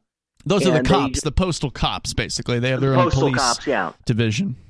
Yeah, but, they didn't say what it was about, but we're just going to hire an attorney. As it was one of those things. They said something about the Shire Free Church, and James just said, okay, and took the subpoena. But, of course, they were like, do you know what this is about? And James just said, I have nothing to say. Because, of course, they want to get, come down and talk about whatever you know. Mm-hmm. And the U.S. attorney, we're trying to get in touch with an attorney to represent James to basically say he's not going to appear because he'd have to fly out from Denver, Colorado, all the way to Concord, New Hampshire, just for one day to testify about whatever they want him to testify about. Yeah, something happened with Mark Edgington, or Mark Edge, who's one of the co-hosts here on Free Talk Live. He was also given a subpoena over the summertime last year, not long after I got out of jail. At least this is what I hear, right? Like, I'm not allowed to talk to him, but word gets around. And they caught him, I guess, as he was getting off an airplane, and served him with a subpoena, and he got an attorney who sent some sort of a notice to the court or to the prosecutors or whoever it was, and he didn't have to show up. I was surprised that was possible. I always thought that if you get a grand jury subpoena, they throw you in a prison cell if you don't show up. Well, the thing you do is tell the prosecutor that you have every intention of perjuring yourself if he puts you on the stand, and then he can't, because if he puts you on the stand knowing you're going to perjure yourself, that's a crime called subornation of perjury, which is what Clinton was charged with back in the day. Interesting. I wouldn't try that. I would probably just say the honest thing, which is it would be unduly burdensome. That is one of the things in Rule 17 for subpoenas in criminal cases. If it would be unduly burdensome for a witness to appear before the grand jury, you can file a motion to quash it with the court. The problem was they didn't tell us what the case number was or what it involved, so we can't really bring a suit and file a motion to quash until the U.S. attorney tells us what case this is in regard to. I mean, just reading between the lines, it's James in New Hampshire from Georgiana McDonald, the prosecutor in many, many cases. So it could be anything, but, just take from that what you will. Yeah, I mean, they certainly seem to have a big thing for activists in Keene and what they could possibly be going after. Well, they're not going after James. They're going after somebody else, right? Like, they don't subpoena you to your own grand jury. So they're... Yeah, generally not, because, they drive a tank into your house. Right. Yeah, because it's generally, if you are the target of a criminal investigation, they know you're going to just say, I invoke my Fifth Amendment right to remain silent, and not say anything, as you have every right to do before the grand jury, because, it's, spontaneous. You won't remember if you go to trial. And I have seen so many people who are totally innocent think I have nothing to hide. They go before the grand jury and they end up getting indicted because they weren't fully truthful, or they didn't say something correctly. So there's no reason under the sun to ever talk to the feds or the prosecuting attorney without an attorney present. So they say that a good prosecutor can get an indictment against a ham sandwich. Yes, that was actually a justice, a very famous litigator of the United States. I forget who said it, but he said you can indict a ham sandwich, and that is true. Which makes me think that when cops murder people, they should slice them thin and put them on bread. That way they can get an indictment. Yeah. Well, that's all the news in our neck of the woods, and we'll just keep you informed about whatever occurs. Well, so the funny thing is, you thought that you would escape all of the trouble by getting out of New Hampshire, and yet it followed you to Colorado. So I'm sorry to hear that happened. Yeah, it's no big deal, but it's like we said, they can't. Obviously, James hasn't been to New Hampshire since 2016. Wow. So it's just like, wow, they must really be desperate for information if they're subpoenaing him. It does seem desperate. Not just that, but the statute of limitations is generally 5 years or less on most things, isn't it? I mean, I don't know. Unless it's a murder case. Yeah, it's generally 6 years. And I know that's coming up because the statute of limitations is March 20th, 2022 for the first FBI raid. So I know Mark is working on getting some of the property that was seized from the broadcast studio. Well, from which y'all's property was already returned. You had requested that you and James were living here at the studio at the time of that first raid in 2016. And I don't know, a year ago or something like that, you got everything back that they stole from you guys. Everything from our room. And, that worked out. It would have been nice if they would have just handed it back, but we had to sue to get it back and, kind of force their hand. All right, well, keep us in the loop. Wasn't I a plaintiff in some suit that you were doing right before the raid? Yeah. Actually, that was the thing. You were going to sue because you had standing to sue as a user of the equipment and a member of the Shire Free Church, but then you got arrested before you had a chance to file. So Mark just took over because he has as much standing to sue as everybody else that I know. Sure. Right. You would never think that getting unrobbed from the FBI would be so complicated. Of course, they're arguing now, apparently, in a motion to dismiss, that Mark does not have standing to sue, et cetera, et cetera. So they're fighting as much as they can in this particular case. They've kind of admitted that they couldn't find any evidence of anything, so why do they want to keep our crap? Maybe they want to start a Free Talk Live 2, the federal edition. That's the only thing I can think of, because what are they going to do with a bunch of old broadcast radio equipment? It's just computers. They don't even have like a set of microphones or anything like that. They just took servers. But thank you, TJ, and keep us in the loop. Oh, by the way, we're talking about securities here. Can you define a security? Do you get into any of that stuff? No, I don't. Like, I know there's a technical definition, and you don't want to sell securities. That, like library, I know LBRY library got in trouble for that. Well, they're in a lawsuit right now with the SEC. So I mean, it's trouble in that it's annoying. They're the people they're the SEC. They're the people who show up to the Ponzi scheme after everybody's lost all their money to say Bernie Madoff is conducting a fraud. So they're investigating Social Security? I wish they would, but no. Unfortunately, the SEC. They usually, when there's an allegation of fraud or a Ponzi scheme, they'll do an investigation. But if somebody's evildoer, like Bernie Madoff was, they just said, well, he's a big respected investment banker. And it was all the mathematicians on Wall Street who were saying Bernie Madoff's doing something fishy mathematically. He can't be telling the truth because there aren't enough whatever contracts on the Chicago Board of Exchange that would justify his profit levels. So the mathematicians, that's what I love about math. Is that math can allow you to spot lies much better than words, because people usually lie with words. It's much harder to lie with numbers. TJ, I heard a rumor you're going to the Liberty Forum in I am going to Liberty Forum on March 3rd through the 4th, or March 4th through the 6th. Yeah, we're going to be there, so we'll look forward to seeing you. Absolutely. All right, see you there, brother. And by the way, that event is sold out, so thank you for the call tonight, TJ. So if you don't have your tickets for Liberty Forum, you're going to have to buy them on the secondary market from anybody who might not be able to attend. That's the only way you're getting in at this point. Or if all the tickets are sold, I mean, I've showed up for Liberty Forum many times without a ticket. Yeah, I don't know. And I don't know what the security is going to be like there. We'll continue coming up.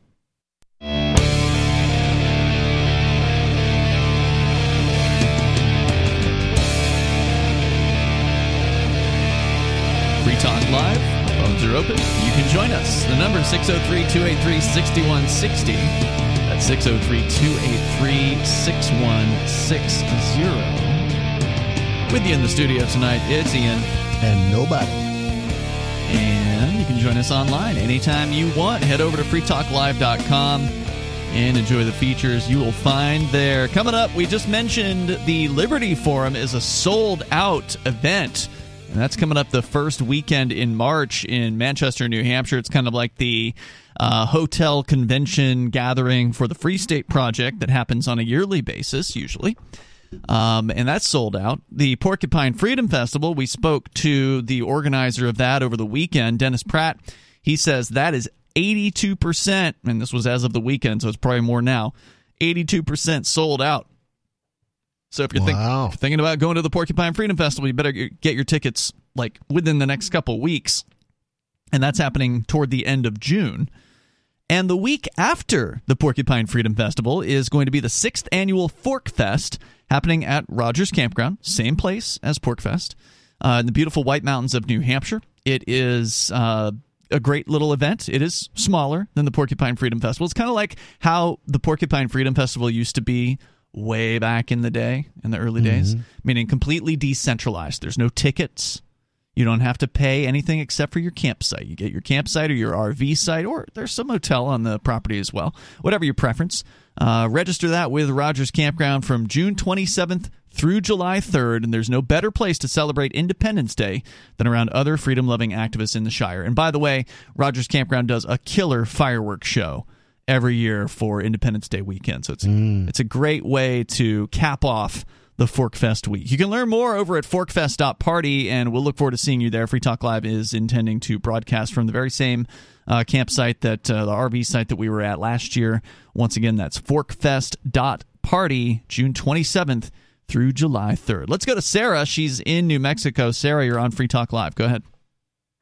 Yeah, Yes. I heard that the Putin acknowledges the separatists in Ukraine. I guess they want to join Russia.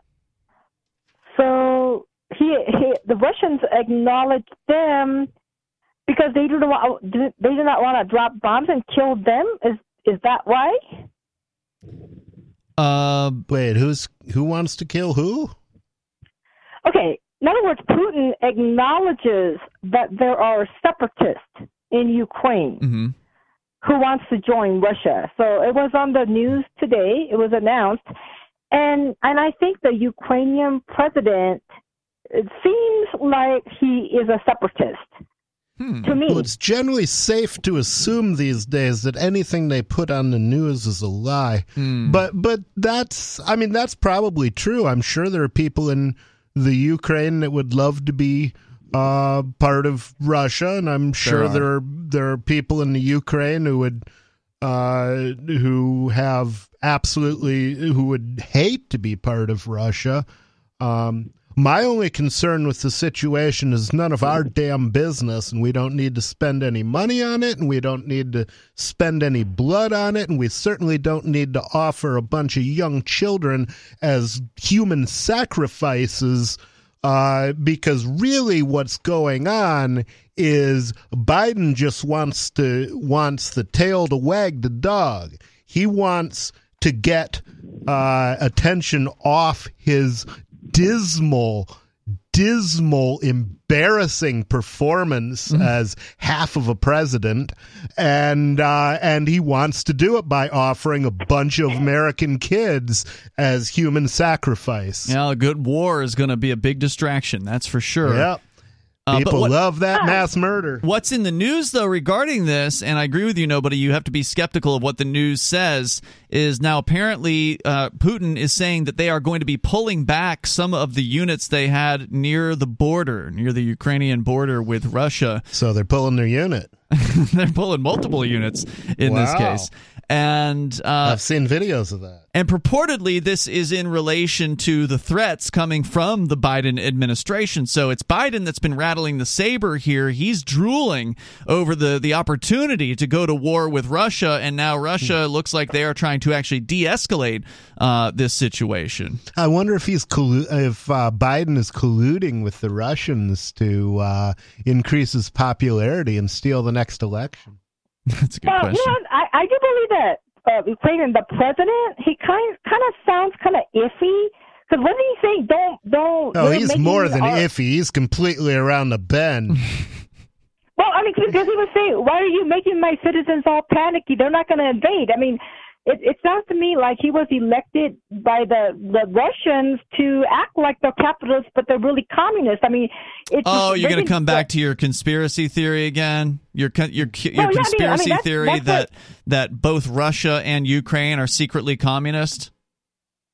Well, I don't know about. There's some capitalists, and but there's separatists that want to be communists along with Russia. And all along, I believe that China and Russia is still communist. Why would they be war? Well, China is still communist officially. Oh, yeah. They're murdering people left and right. Right, putting them into re-education camps, so-called. Yeah. But Russia is not officially communist, and I've never heard, except from you... They're more fascist than communist these days. Yeah, I've never heard, except from you, Sarah, that there's some sort of secret communism in Russia, and but I don't live there. I gotta say, I've had the thought, just, you put a ex-head of the KGB in charge of your government, but here's the thing. You asked me, it's like, why is this American business? It's European business. That's what Biden was saying too. This is the capitalist and the communist system. See what they're afraid of. No, the capitalist system is leave people alone, make money, and have a good life. The socialists are the ones who are, and the government freaks are the ones who are always killing each other and trying to drag us into it. Well, what is it? If Russia invades Ukraine and take over, what happens is that the so-called capitalist system, they become weaker.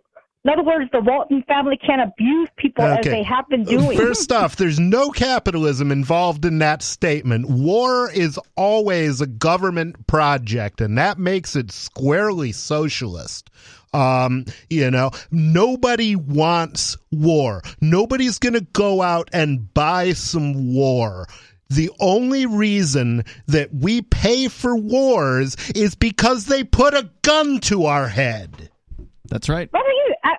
I'm a socialist communist, but I would like to be with the Russians, but I do not want to have war either. And that's why it's important. My job is to educate people in America. But that's the thing, Sarah. What you missed there and what nobody said was that in order to fund these socialist programs and these communist programs that you love so much, there's always a gun behind all of these things. I mean, Chairman Mao, I believe, the communist dictator. All political power flows from the barrel of a gun. And he was absolutely right. So you either support peace and you are against the use of force by governments, or you are in favor of war against your own people, and you want to force them into these things. Thank you for the call tonight.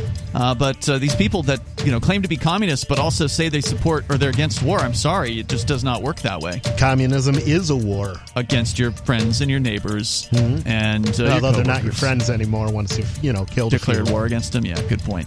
The number here is 603-283-6160. Phones are open. You can join us and bring up whatever's on your mind. It's Free Talk Live.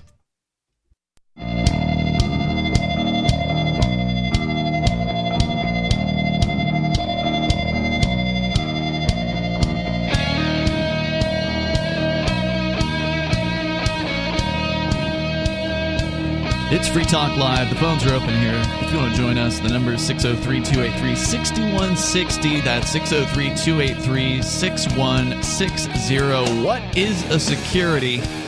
We still haven't gotten into that question yet. It's Ian and nobody in the studio tonight. You can join us online over at freetalklive.com. We've got a lot of great features, and they're free. So if you want to, for instance, subscribe to our podcast, you can do that. We have the feed that has both the Free Talk Live full episodes and the digest versions of the show. And then there's also different feeds. So if you just want the digest, there's a feed for that. And if you just want the full episodes, there's a version for that too. You can get them all over at feeds.freetalklive.com. That's feeds.freetalklive.com. As we continue here, just to go back a little bit, we were discussing LBRY, which is the really cool blockchain-based protocol. It's like a media sharing protocol. It came out several years ago. And then in 2020, I think they launched a site called Odysee in order to compete with YouTube. And they've done amazing work with Odysee. It's really come along, and they've got a bunch of people that have come over from YouTube, a lot of upset YouTube creators who've had their videos censored and removed and their channels stricken. And they've made the move over to Odysee. So it's a great little platform that's built on the LBRY protocol. And you can go to lbry.com to learn more about LBRY, get the full node software, and back up the network in that way. Just you watch your favorite videos, and you become a seed, essentially. You become a sharer of the videos that you watch. They tried to bury us. They didn't know that we were seeds. Yeah, surprise. Well, they're now trying to bury LBRY with an attack by the SEC, the Securities and Exchange Commission. They came after them a year ago, actually just about a week, I think, after you and I got arrested and the rest of the Crypto Six were targeted. They went after Jeremy Kauffman, who is the CEO of LBRY. He's based in New Hampshire. He's a great freedom activist who's one of the board members of the Free State Project, and they came after him. Now, he didn't get arrested, but they slapped him with a civil lawsuit, or they slapped LBRY, and he's, of course, the president or the CEO or whatever of LBRY. And so he's been having to deal with hiring attorneys and paying, all kinds of ridiculous fees for those attorneys to defend LBRY from this particular lawsuit. The banker scum are doing everything they can to bleed us dry. Yeah, well, and this also may be the YouTube scum as well. So the media, the big tech scum in this particular case, they don't like the fact that there is a decentralized alternative, a freedom-friendly alternative. Oh, yeah, they let you tell the truth. YouTube must hate that. Yeah, well, it's interesting because if there's a topic you want to see a video on that's a little obscure, a little esoteric, a little dangerous as far as to the system, to the status quo, Odyssey probably has a video or two about it or more, and you can't find them on YouTube. So if you're ever looking for something on YouTube and you're like, well, why don't they have any videos about this? You just go over to Odyssey. There's probably something there. It's a really interesting platform, so check it out. You can go to our channel over at video.freetalklive.com, and really the trick is to change your habit to watch Odyssey instead of watching YouTube. So that's really the real difficulty, right? Because it's easy to go to a site one time, but to make the point of coming back to it again and again to try to find new content, new channels. There should be some equivalent of changing your search engine. Yeah. It's just a habit, though, that you have to change in this case. But the SEC is alleging that they're going after LBRY because the LBRY token, which is the cryptocurrency that is the system is based on, is a so-called security. So I pulled up Investopedia here and a page about what is a security. And the general definition here is it is a fungible, negotiable financial instrument that holds some sort of monetary value, and it represents an ownership position in a publicly traded corporation via stock, a creditor relationship with a governmental body or a corporation represented by owning that entity's bond, or rights to ownership as represented by an option. Now, they have two types of securities. One is called an equity, which is a security that represents ownership interest held by shareholders in an entity. LBRY token is not an equity. Stock would be an equity. Right. So it's not one of the primary types of securities, because when you have LBRY token, you don't have voting rights. You don't have the ability to decide any sort of thing for the LBRY programmers or the LBRY, company or whatever they are. You have no say in how LBRY runs. All it does is it allows you to pay a fee to access a video online or pay a small fee to post a video for other people to watch, basically. So it's like it's goods and services. Yes. The suit makes no sense unless it's just pure harassment. That's all it is. I mean, the type of security definitely doesn't apply. There's a debt security, so there's the equity security, which is the ownership stake thing, and then there's a debt security, which they say represents borrowed money that must be repaid. Obviously, that has nothing to do with the LBRY token. Wow. So I don't know what the SEC's argument is. Obviously, I have not taken the time to read any of that paperwork. The SEC's argument is we've been paid off by the bankers, and we're going to make your life a living hell because they own you.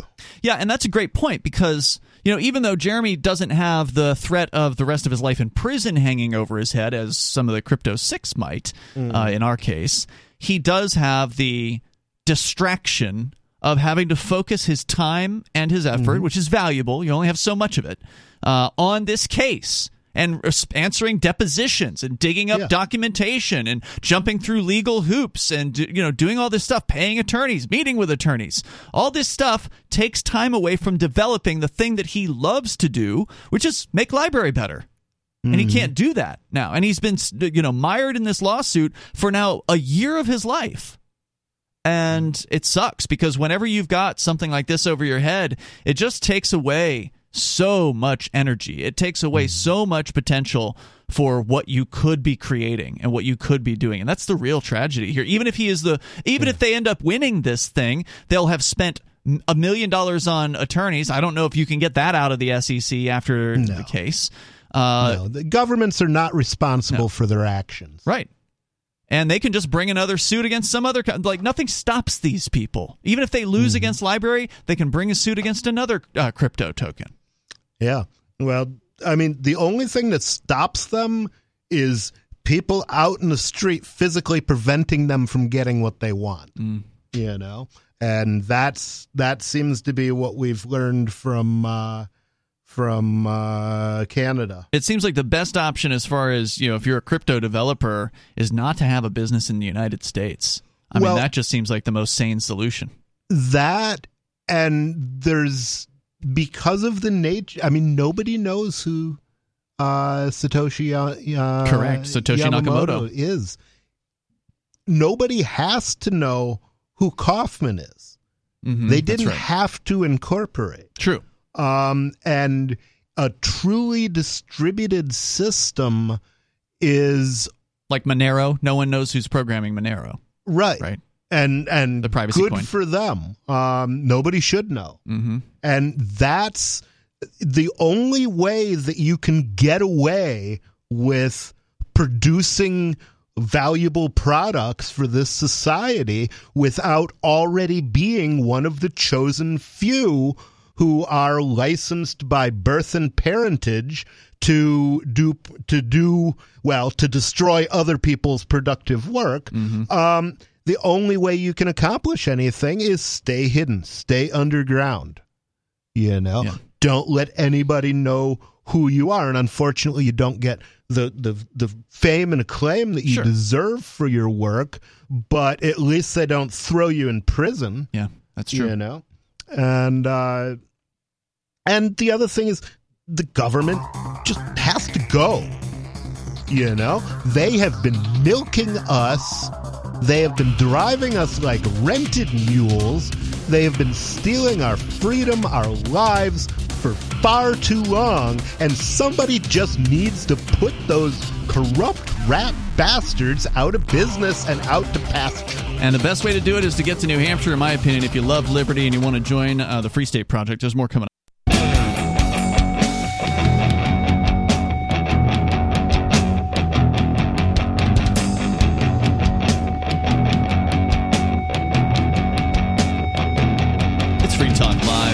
Open.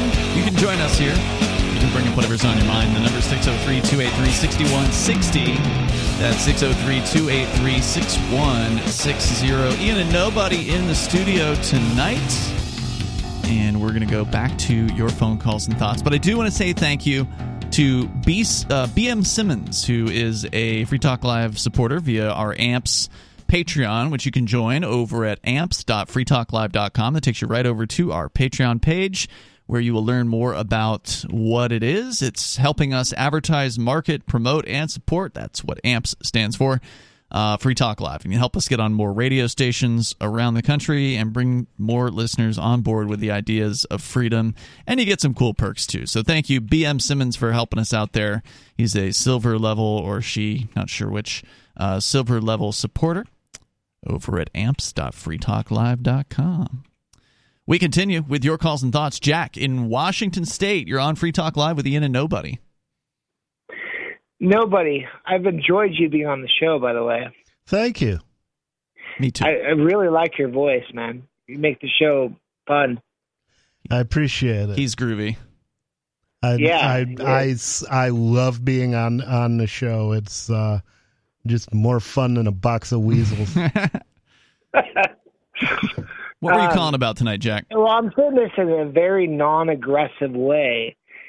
It's, we talk, you guys, I listen to you guys 7 days a week pretty much, but with the Shire and Free State and that, but I can't think of a revolution or anything, and I'm not at all promoting this, but without violence, I'm not promoting it at all. In fact, I disagree with it. Mm-hmm. The Revolutionary War, the Civil War, you can go on and on, actually. You can't change anything because the government has the violence on their side. Yeah, but they don't have numbers on their side. And if you have numbers on your side, as the truckers have proven in Canada, these guys are unarmed up in Canada, but they've got the numbers, and they're acting completely peacefully, and the Canadian government is basically impotent to really do anything about it. Now, they may end up rolling in the military or something like that and actually escalating to some sort of violence. But the fact is, if you've got numbers, peace to me is the way. It's the goal, and it's also the way to that goal. If you've got enough people who refuse to obey, you have shut that system down. If they refuse to pay taxes, if they refuse to jump through all the government hoops and do what they're told, it's over. I mean, for the most part, the state does rely, whether we want to believe it or not, it relies on people going along to get along. It relies on the acquiescence to their demands. They have to maintain the illusion of consent. Correct. And the thing that gives me some comfort and some hope is to remember that there's about 1.5 million jackboots in America. Does that include the military? Yeah, that's military plus police. I feel like it's higher than that, but okay, let's go with that number. Last time I looked it up, they may have expanded their numbers, and I'm only counting each man as one jackboot. They actually each wear 2 boots. Are you also including like Air Force and Navy in that, or just like Army? At the time, and this was a couple years ago, it included all active duty police and military.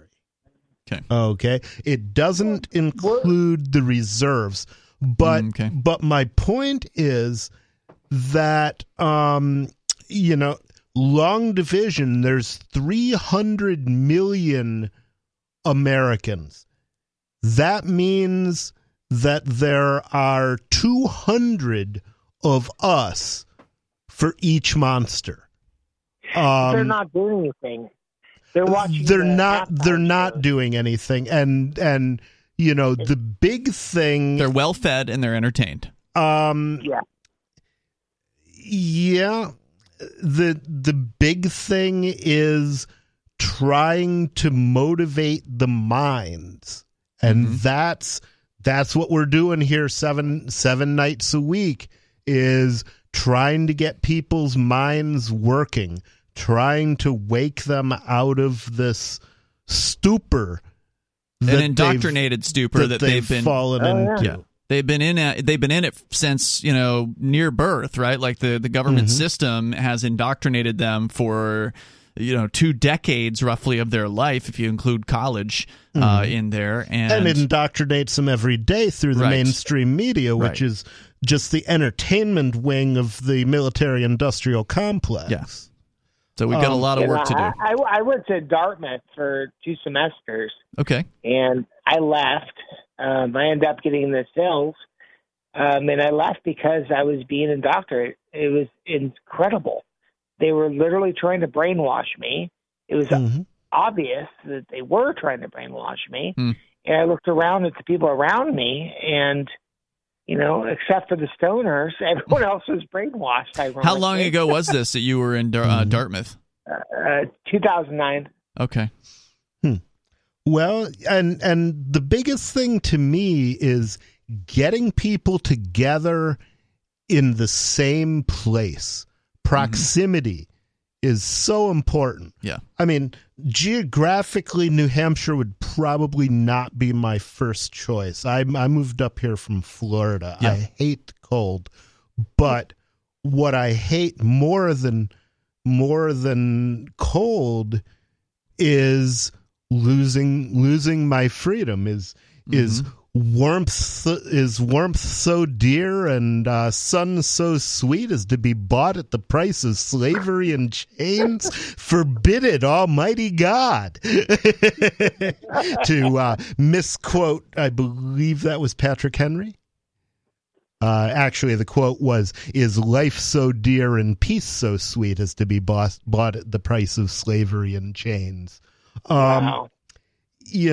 What, back to the original question, though, how can we really take control and perform this dream that, I think a lot of libertarians have without, and I'm not promoting it in any way at all, how do you counteract the ability of power, I'm going to say it very liberally here, that the government has versus what the power the people have, with the population being brainwashed? You got to concentrate, number one. Information warfare. Yeah. Well, and you can have better information penetration into a population when you have a lot of uns there, but when you have a number of people in one given area, then they're going to come across the libertarian message in political candidates that are running for office. They're going to see it on the listen on the radio. They're going to hear it on television. They're going to be seeing it in mainstream media because we can infiltrate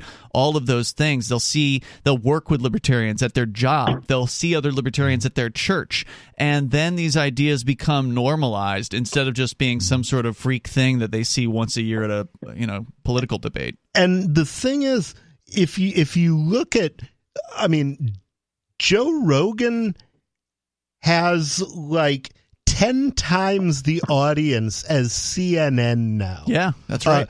Brian, whatever his name was, the fat guy who looks like he looks like the fat guy from Kramer or from Seinfeld, but he was on there whining that on CNN or Rogan? On CNN, okay. Saying everybody trusts Joe Rogan and nobody trusts us, and it's that's because people are finally realizing that everything you say is a lie. Yeah, and that gives me some hope. Some people are waking up as a result of COVID, and they're saying they've given us lie after lie after lie after lie about COVID. What else are they lying to us about? Everything. And it's really everything. And that's one of the reasons why you're seeing such a tremendous level, and Jack, thank you for the call tonight. I do appreciate it. Such a tremendous level of interest in New Hampshire and the Free State Project now, with record numbers. PortFest sold out last year for the first time ever. The Liberty Forum just sold out this year, and that doesn't happen very often. I don't know if that's ever happened except for the year Ron Paul spoke in like 2008.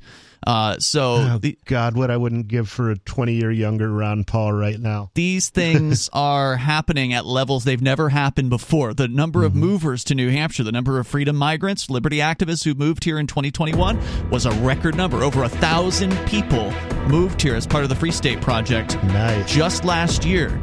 So thank you again for the calls tonight, everybody. Appreciate it. If you're serious about liberty and you're willing to take steps, the number one step should be to get around like-minded souls. Yep. And then all kinds of interesting things become possible that were impossible before, and it will give you some hope.